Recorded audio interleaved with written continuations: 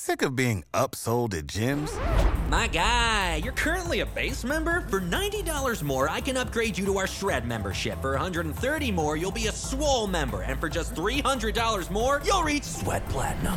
At Planet Fitness, you'll get energy without the upsell. Never pushy, always free fitness training and equipment for every workout. It's fitness that fits your budget. Join Planet Fitness for just $1 down and $10 a month. Cancel anytime. Deal ends Friday, May 10th. See Home Club for details. This podcast is sponsored by Talkspace. May is Mental Health Awareness Month, and Talkspace, the leading virtual therapy provider, is encouraging people to talk it out in therapy.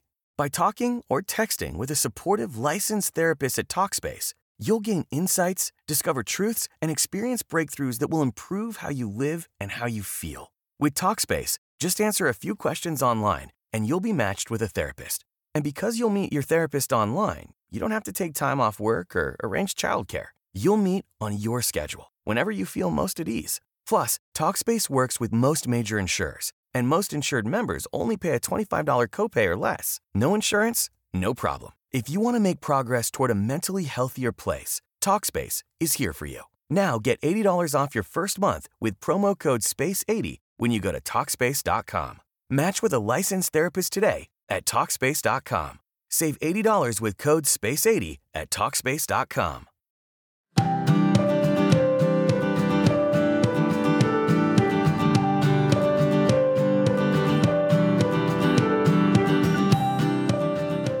Hey friends, Elisa Childers here. Today I'm starting something new called Apologetics 101, where I'm going to walk through the basics, everything from arguments for the existence of God all the way through to the truthfulness of Christianity. So if you want to learn apologetics but you're not sure where to start, or you just want to brush up on the basics, you've come to the right place.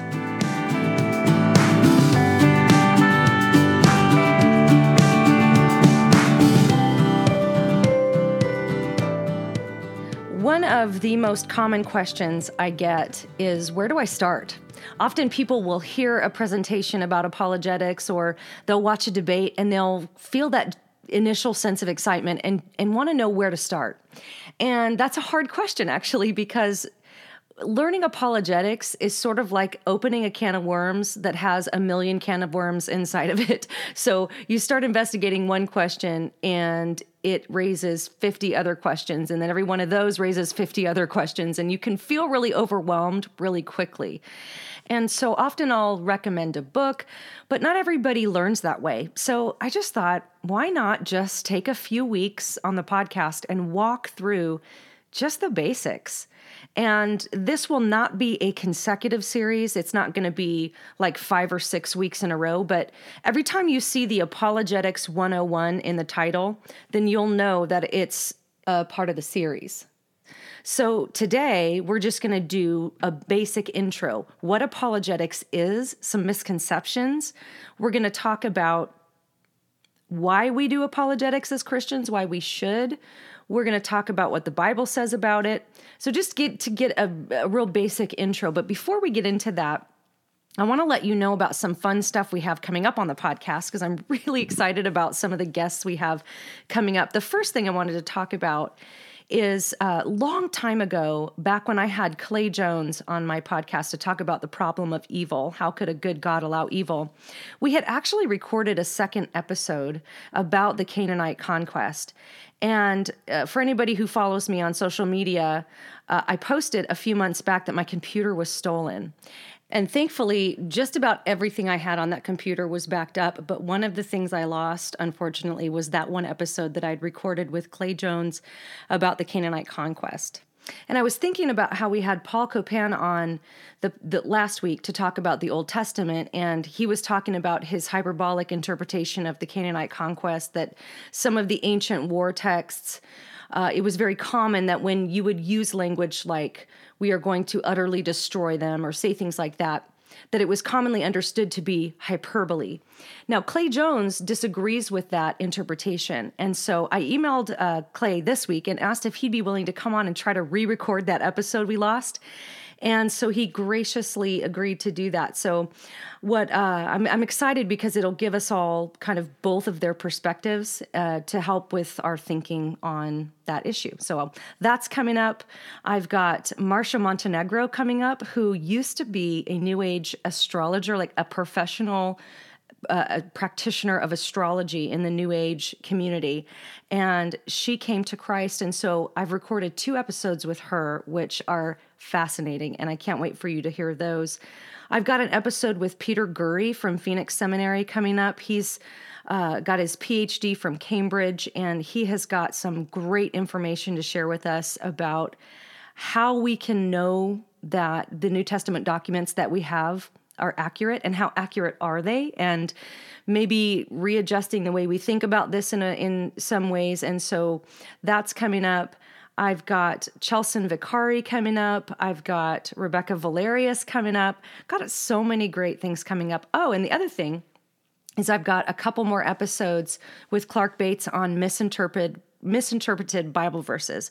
And that continues to be a really popular series on this podcast. And so we're going to talk about several different verses, and that should be fun. So great stuff coming up, exciting stuff, fun stuff. So stay tuned for all of that. So now to get into an intro to apologetics. I think that the word apologetics is often very badly misunderstood.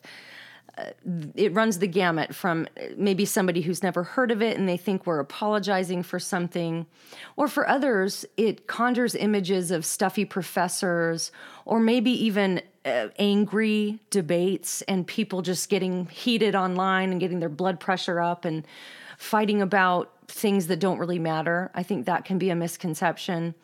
And I should say, not all of these are misconceptions. That kind of stuff does exist, of course. And but I think promoting the true definition of apologetics and why we do it and the heart behind it will help us to keep from becoming that way, to be, keep us from becoming argumentative and angry and fearful and all of these things when we talk with other people.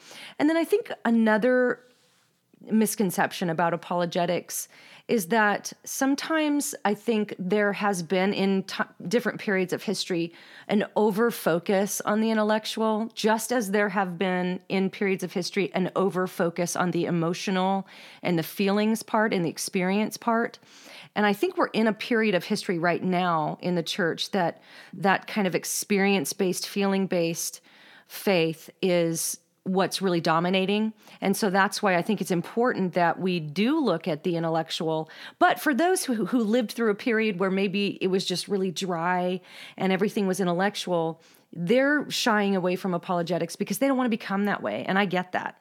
I wouldn't want to become that way either. So what is apologetics? Apologetics is just basically something you say or something you write that justifies why you believe something. So it's using logic, reason to make a case for what you believe to be true.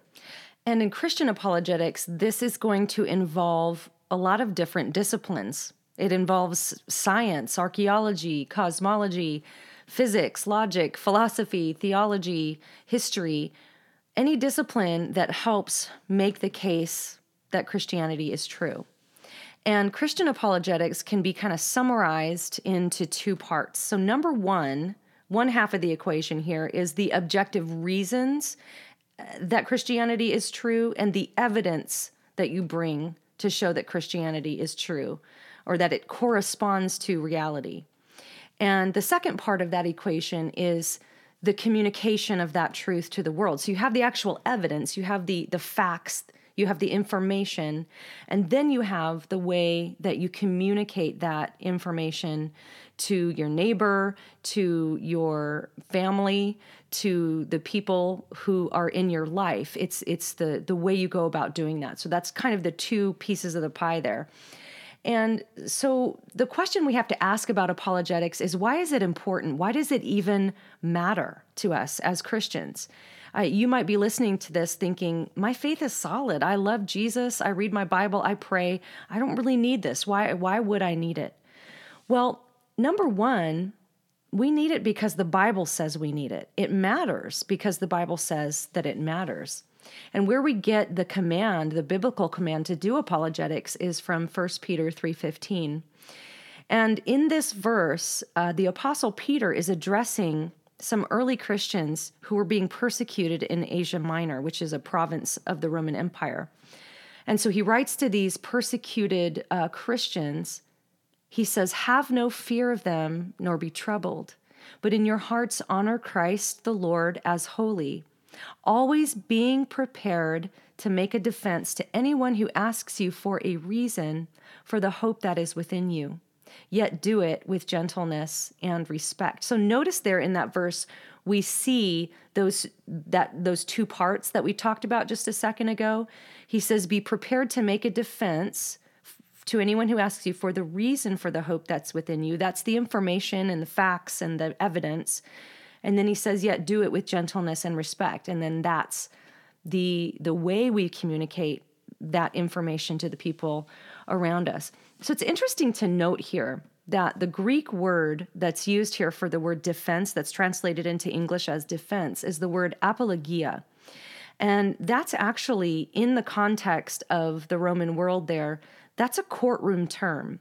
So if you were accused of a crime, you would have the opportunity to come and give an apologia to try to make the case that you are innocent.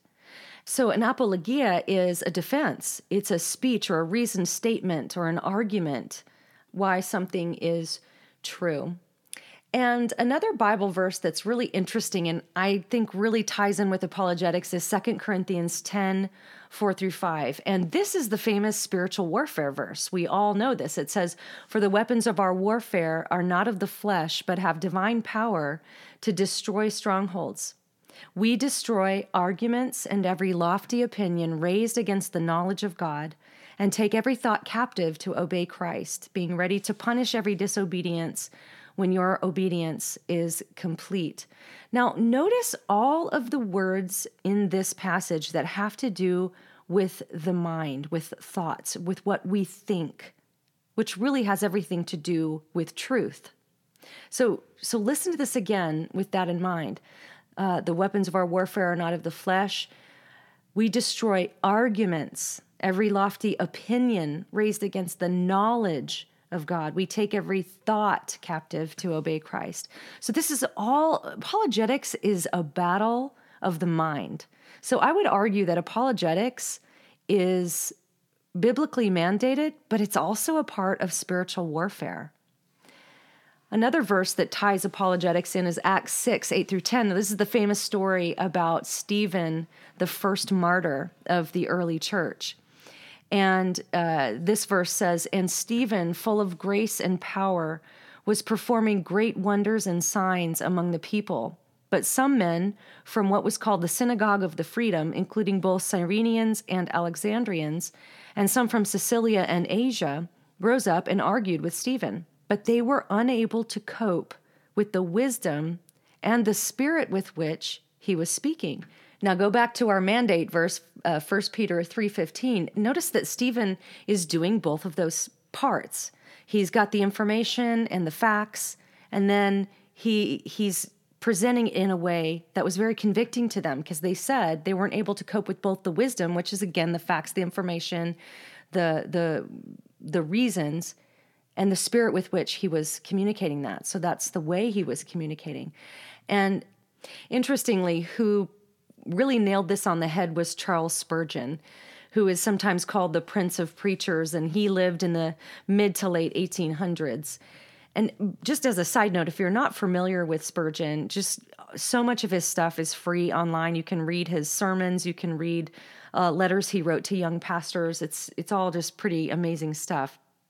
But here's what he said in a sermon about Stephen. This is so cool. He said, "We see him defending the faith against a synagogue of subtle philosophical deniers of the truth. These, with their allies, made a valiant deacon the object of their attack, and he at once rose to be an irresistible witness for the gospel. Stephen the deacon became Stephen the preacher, This holy man not only used such gifts as he had in one department, but having abilities for a more spiritual form of service, he laid them at once upon the altar of Christ.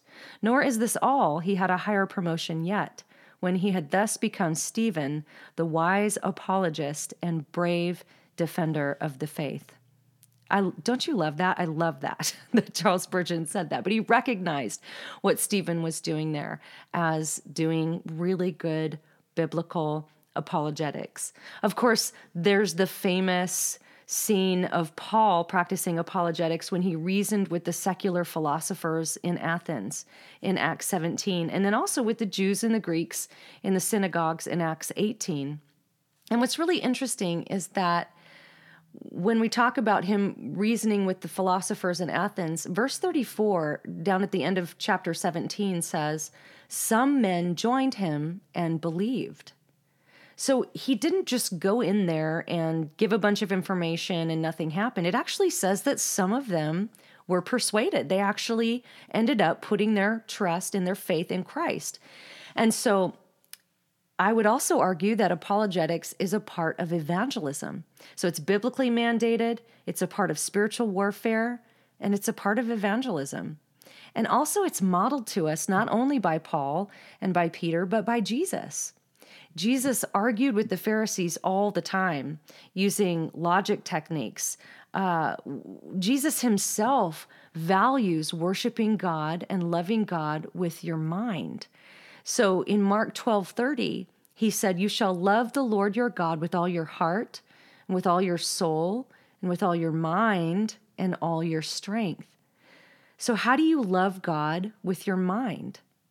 Well, you do that by thinking, right? If you're going to love God with your mind, it means knowing some information, studying to show yourself approved. And I think that often we don't love him with our minds enough. We're really good at loving him with our hearts. We're really good at loving him with our souls, and some of us even with our strength. But I think that like I said, we're in a period of history where we're just not that good at loving him with our mind. And I think that we can all do a little better. And so I would also argue that apologetics is a part of worship. It's what worship is what you ascribe worth to. Tim Keller gave a great sermon on this. Everybody's worshiping something. And every facet of our lives is focused on something. For some people, it's entertainment. All of their money, all of their thoughts, all of their energy goes into entertainment.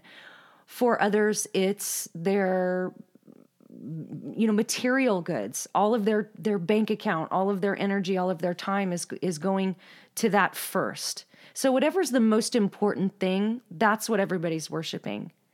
And if God is the most important thing to us and we want to worship him, then we want to do that with every facet of our being. That's what we want our bank account and our time and our energy to testify of, is that we are worshiping God above all other things. And apologetics is a part of that, because loving God with your mind and taking in information that is truth, that helps other people in their walk of faith and helps ourselves in our walk of faith, is helping to turn all of our energy toward Christ. So apologetics matters because the Bible says it matters. It's been modeled to us by Jesus, Paul, Peter. In fact, if you read through the book of Acts, you will see examples of apologetics all over the place. In fact, I wrote a blog post on my website called 3 Apologetics Strategies from the Book of Acts. And you can find that on the website and just talk about the different ways they went about making the case for the truth of Christianity. And interestingly, I think we modern people are so conditioned to want to give our personal testimony when we share the gospel. And I don't want to downplay the importance and the power of a personal testimony. Of course, that is a great way to connect with people, to share your experience, to try to find a commonality between you and the other person you're talking to. But we have to remember that our personal testimonies really aren't the gospel. To tell someone, hey, I want to talk to you about Jesus and all that he's done for my life. I used to be, say, a drug addict, and now I'm free, and I just have so much more peace in my life, and I have this personal relationship with God now. We have to realize that everything I just said is something a Mormon could say or a Jehovah's Witness could say. And so it's very important that we make the case that Christianity is true, which is exactly what the apostles were doing in the book of Acts. Now, of course, they were the original eyewitnesses of Jesus' resurrection. So they were telling their eyewitness testimony, but they always brought it back to the resurrection. It was about the resurrection. You didn't see them going around the ancient world saying, hey, have you met Jesus? He loves you and has a plan for your life. Or, hey, I want to talk to you about this Jesus that loves me, and I have this personal relationship with him, and you can have a personal. They just didn't really do it like that. They always got back to the resurrection and the truth of repentance and putting your faith and your trust in Jesus. And they did that in all kinds of creative ways. So check out that blog post for a little more on that. Another reason apologetics is important for a Christian is because unlike virtually every other belief system and religion, Christianity, at least that I can think of, is the only religion that stands or falls based on a historical event being true. And just really think about that for a second. Christianity was not started because some guy was sitting under a tree and got some kind of revelation from God and some kind of set of teachings and then found a bunch of people to follow him and spread the message, and then they got more followers and more followers. That's not how Christianity started. Think about it. Think about how Buddhism started. Think about how Islam started. All of these other belief systems started really with some kind of a supernatural revelation that you can't really test in reality. You can't bring evidence that it's true or false. You can't test it because it's something that happened in someone's mind. But Christianity stands or falls based on a historical event being true. And of course, that event is the resurrection of Jesus. You know, Paul said in 1 Corinthians 15, that if Christ has not been raised, your faith is in vain and you're still in your sins. Paul is saying that if the resurrection of Jesus didn't happen, then you might as well throw your Bible out the window and do whatever you want, because it's not true. If he was not raised as a real historical event, as an actual thing that happened in space and time, then Christianity is false.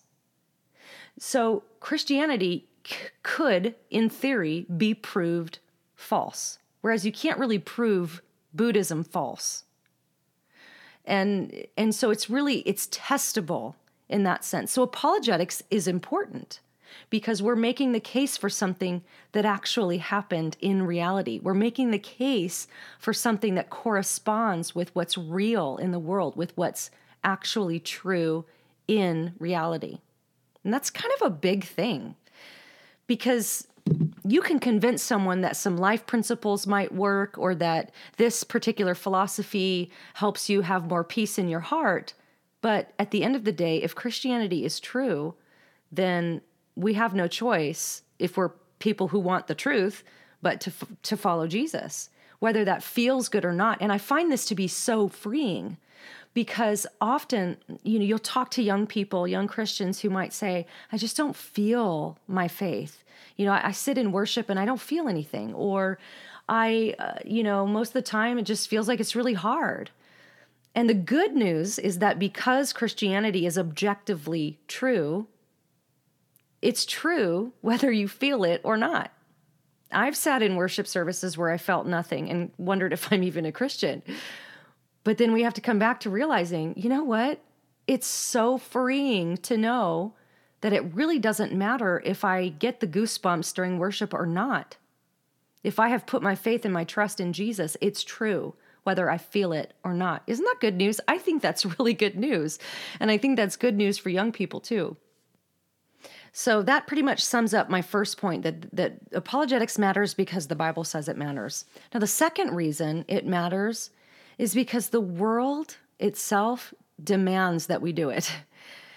And what I mean is this: we have a new crop of atheists that are going after our kids, that are going after our college students, and they're doing it using the internet. I mean, our kids are just one click away from every skeptical argument in existence against Christianity.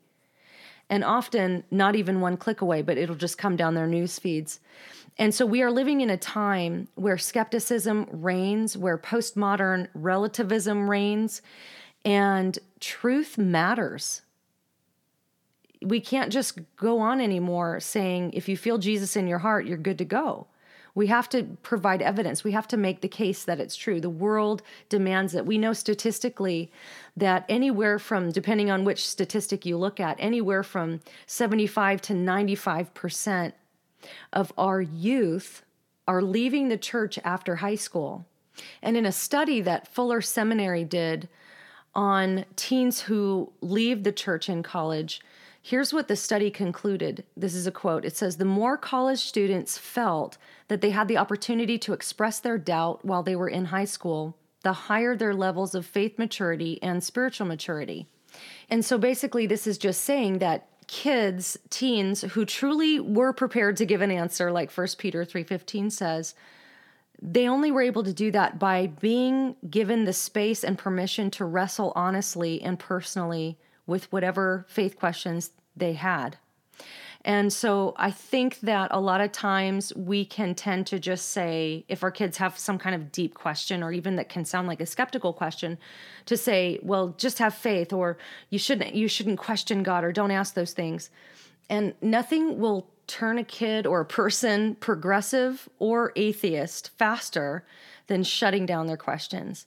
And so apologetics really matters. And I have found too that the more I study, this is an important point, the less fearful and reactive I become when skeptical claims are made. I mean, once you've heard somebody make the same claim for the 50th time, it just doesn't ruffle you as much as it did the first time. And once you've investigated that particular answer and you're satisfied in yourself that you believe what you believe, it just causes you to have such a confidence in your faith. And so apologetics can really help with that. I think an important thing to keep in mind too is that apologetics is not the gospel. But we are living in a time where there is just this massive explosion of information. When I was a kid, if I wanted to learn about a different worldview, I had to go to the library and check out a book, or I had to meet somebody who was a part of that worldview. But now we have social media, we have the internet, we have the ability to look up the answer to a question in seconds.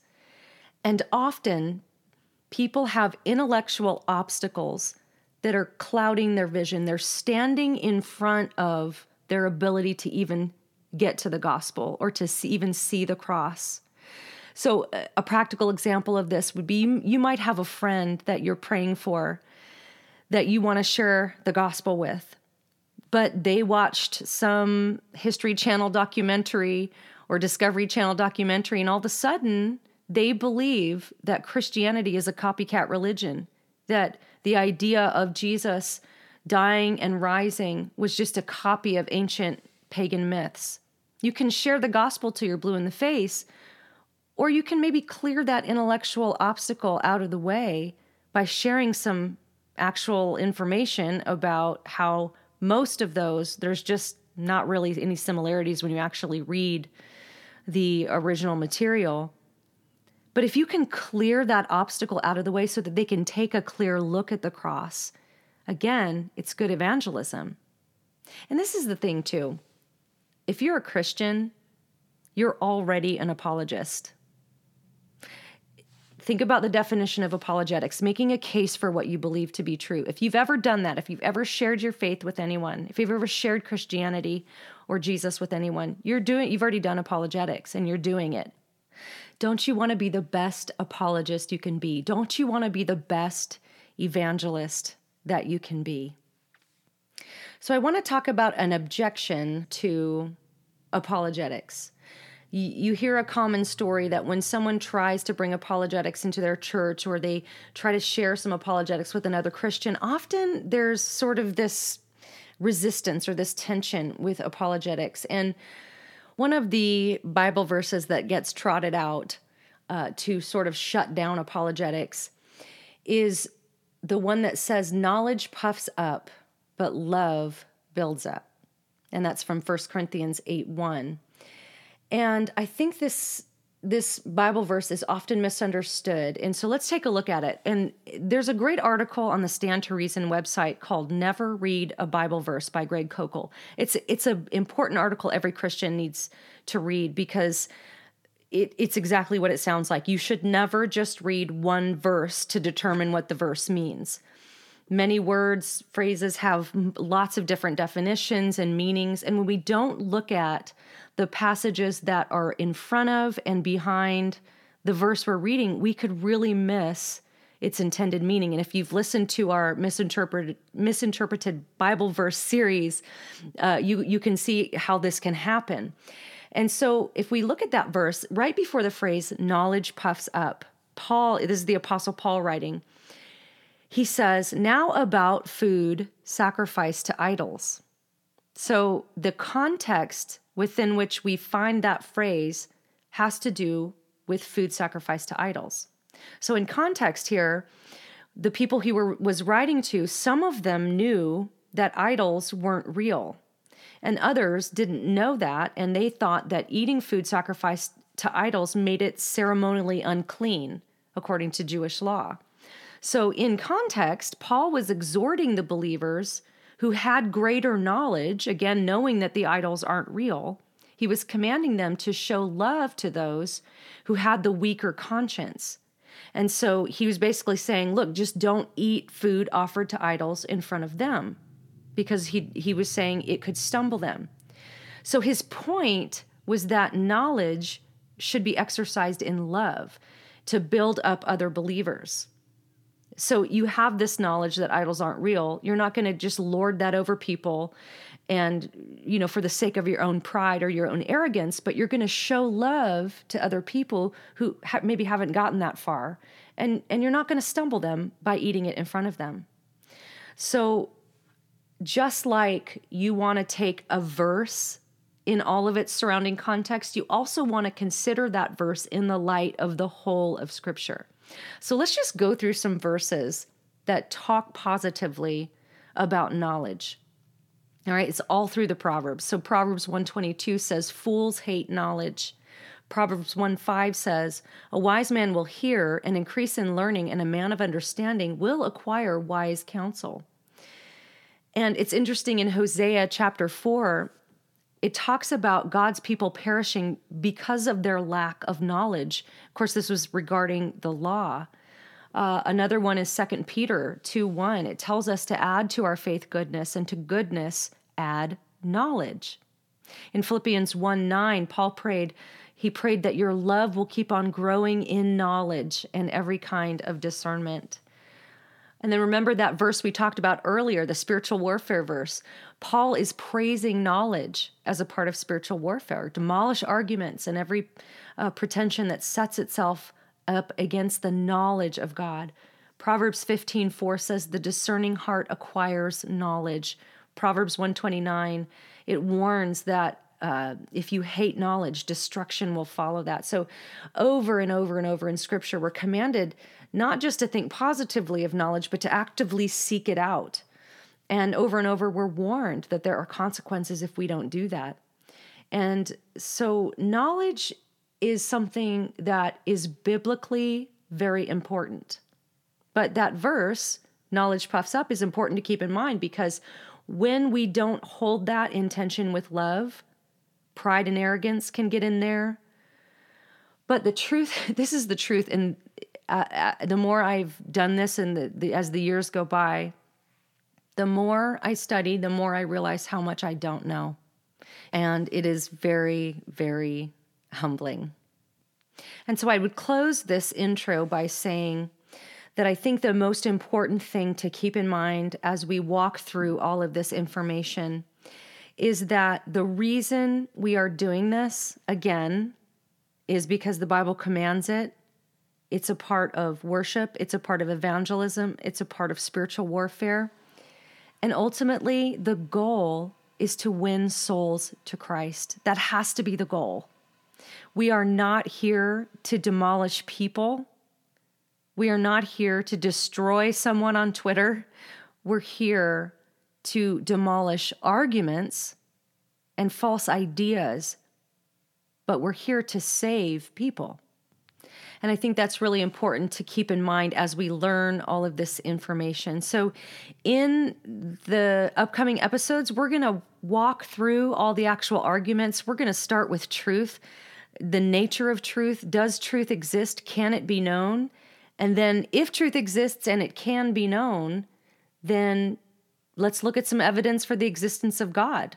And if we can conclude that some kind of a God has to exist, well, who is he? And did he reveal himself to the world? How would he reveal himself to the world? And we're going to walk through evidence for the reliability of the Bible. We're going to talk about evidence for the resurrection of Jesus and all kinds of great stuff. And I want to close this episode by talking about 2 questions, because it can be easy to feel overwhelmed with all the information. But if you will learn these 2 questions, this is your takeaway from this episode. If you learn these 2 questions, you will be able to have an intelligent conversation with anyone about what you believe, about what they believe, even if you don't know anything about their worldview. So if you meet a Muslim, but you don't know anything about Islam, if you can learn these 2 questions and just burn them into your brain, then you will be able to have a loving and intelligent conversation with that person. So these 2 questions, I got to give credit to Greg Koukl. They come from his book, Tactics, which is a fabulous book to get if you want to start learning the how part, that second piece of the pie, how to communicate this information to the world. It's a great book to get to help you do that. The goal of what we're doing is not necessarily to pull the fish in out of the lake. In other words, if your goal every time you talk to somebody about the gospel is to get their name signed on a card that they have made a commitment to Jesus, then you're going to have a very frustrating time as you evangelize. And I think we need to realize that in the world of evangelism, there are people who plant seeds, there are people who water seeds, and then there are people who harvest the crop. And so the conversation you have with someone might just be a seed planting conversation. Maybe it'll be somebody who's already had a seed planted and you're there to water that seed. But every single time, Greg Koukl talks about putting a pebble in their shoe. You just want to put a little pebble in there. And so when they walk away, it's just kind of there. They feel it and they have to keep thinking about it. And so here are the 2 questions. The first question is, what do you mean by that? So if somebody makes a claim, let's say it's anything, like they might say, I don't believe in God because of evolution. A great question to ask, even if you don't know anything about evolution, is what do you mean by evolution? Because the word evolution just means change over time. And there are elements of change over time that even young earth creationists are going to agree with. So it's very important to define terms. And often the person you're talking with hasn't really thought about it that deeply. Maybe they just read a blog post or they just heard it somewhere and accepted it without really thinking about it. And so it's a good way to keep the conversation going. And so maybe the conversation will be over with the one question, what do you mean by evolution? But maybe they'll answer. Maybe they've thought about it some, and so they give that answer. The next question you can ask them is, how do you come to that conclusion? And that's an important question too, because what you're doing is you're keeping yourself from making truth claims, from claiming that something is true. Right now, they're the ones making the claim. So all of the burden of proof is on them. And by doing this, by asking these particular questions, you're gathering more information too, so that you can respond in a way that's respectful. Because if we respond, but we don't really understand what the person is saying, that's not a respectful way to respond. The best way to respond is when you fully understand where the person is coming from. That's what I would want someone to do with me. If I was talking to them about Christianity and they were trying to prove me wrong, it would be really frustrating if they didn't really understand what I was saying, or if they didn't have a grasp of the concepts I was talking about. So what do you mean by that? And how did you come to that conclusion are 2 questions that if you will burn them into your brain, you can have an intelligent conversation with anyone. And again, after that second question, a lot of times the conversation will be over, but let's say they answer how they came to that conclusion in great detail. Now you might feel stuck, like, okay, I really don't know much about evolution. What do I do? Well, at this point, this is a great opportunity to practice humility and to make a friend and make a relationship.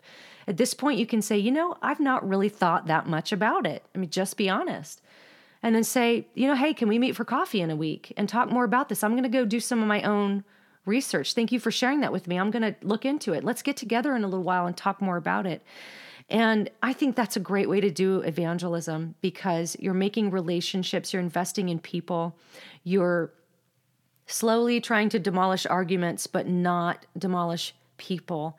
And that's how good apologetics is done. And I believe that's the heart of God in it. In the command in 1 Peter 3:15 is to do it with gentleness and respect.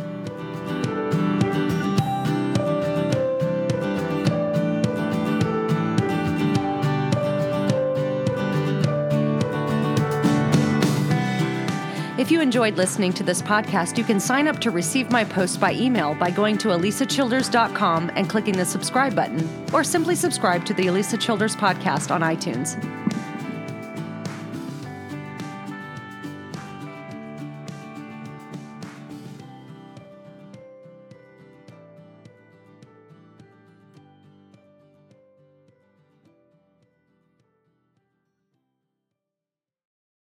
Save big on brunch for mom, all in the Kroger app.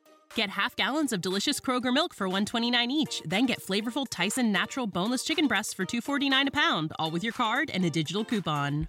Shop these deals at your local Kroger today, or tap the screen now to download the Kroger app to save big today. Kroger, fresh for everyone. Prices and product availability subject to change. Restrictions apply. See site for details.